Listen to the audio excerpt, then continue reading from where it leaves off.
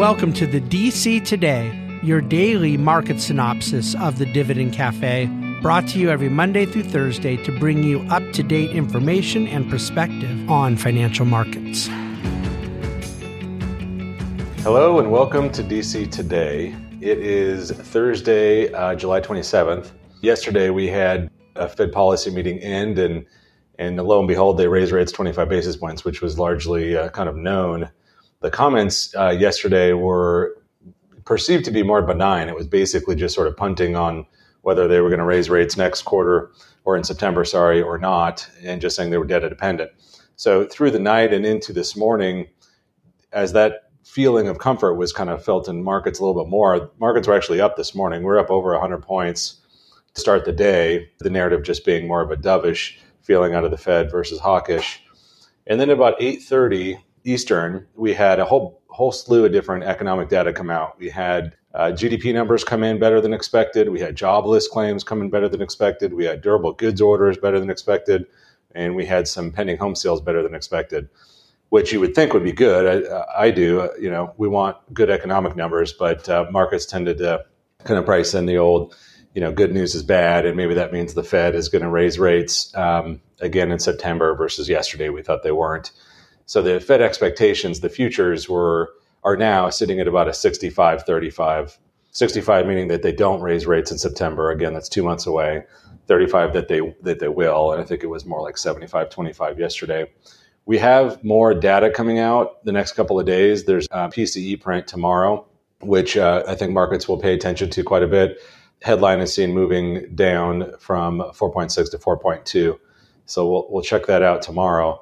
But to unpack today, GDP was closed at 2.4% up on the quarter. We were expecting something like 1.5, 1.8, something like that in consensus estimate. So quite a bit better than expected. The main culprit was still the consumer. We have a strong consumer, a healthy balance sheet. We all like to spend, and so that's easy. But we all have money to spend it, or the data suggests that we all have money to spend it, or most people do at least. So a strong consumer, and across the board, services, goods, pretty much everything.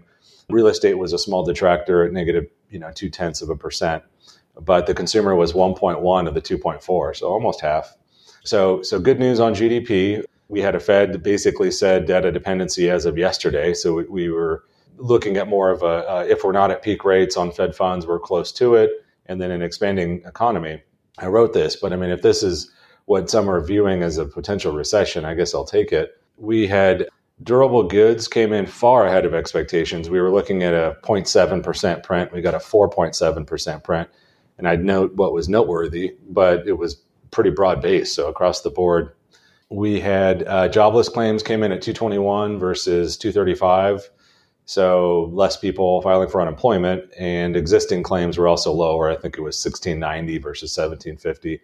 So an employment labor market that's still very healthy or too healthy, I guess. Too many people are looking for not enough jobs that are open.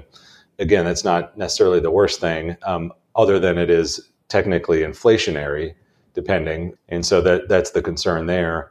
Pending home sales were up on the month, which was better than expected. So that's another kind of positive sort of resiliency we're seeing in real estate prices, believe it or not. So like I said, pretty much across the board, we got an A report card. There really wasn't a lot of negative in data.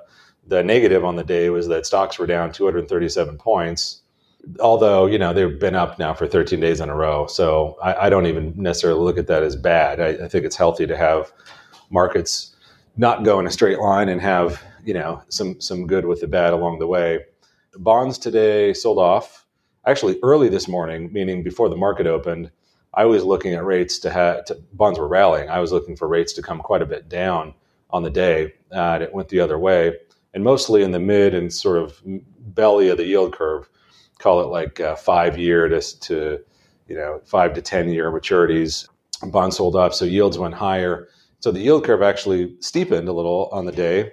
We've been well over 100 basis points inverted on 2s, 10s for quite a while, kind of flirting with that. And we uninverted a little bit today. 2s were up, I think, 10 basis points. 10s were up 15. in yield. So you have a little steepening in yield curve there, although it's still inverted, 92 basis points. There is several. I think Gundlach was on TV yesterday talking about the fact that historically, with an inverted yield curve, as you get into a recession or really close to a recession, it tends to uninvert. So that happened a little today. But I wanted to point out that usually when that happens, it's because short-term rates are going up much higher than long-term rates. So short-term rates are coming down faster than longer-term rates. So you sort of have a steepening yield curve because it's perceived that the Fed is going to start slashing interest rates because the economy is in recession. That's not what we're seeing here.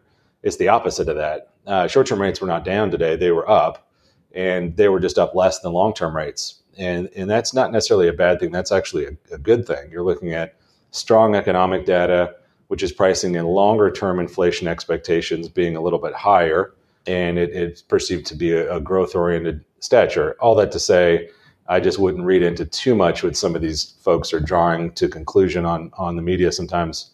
We have, like I said, PCE tomorrow with another CPI, or actually two more CPI prints before the next meeting in September.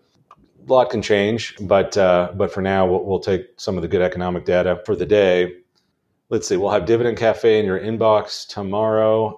As always, we're around for any questions. I know David has a nice couple of Q&A answered in today's Ask David section. But with that, I'll let you go in the evening. As always, thanks for listening. I feel pretty good about the economy technically at this stage. We'll see how things shake out over time, but for now, mostly positive things to report, at least in the economic data. So I'll let you go for the evening. Thanks for listening, and we'll see you soon. The Bahnsen Group is a group of investment professionals registered with Hightower Securities, LLC, member FINRA and SIPC, and with Hightower Advisors, LLC, a registered investment advisor with the SEC.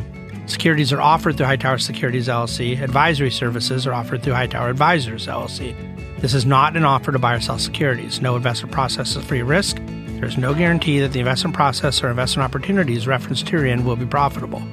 Past performance is not indicative of current or future performance and is not a guarantee. The investment opportunities referenced herein may not be suitable for all investors. All data and information referenced herein are from sources believed to be reliable. Any opinions, news, research, analyses, prices, or other information contained in this research is provided as general market commentary and does not constitute investment advice.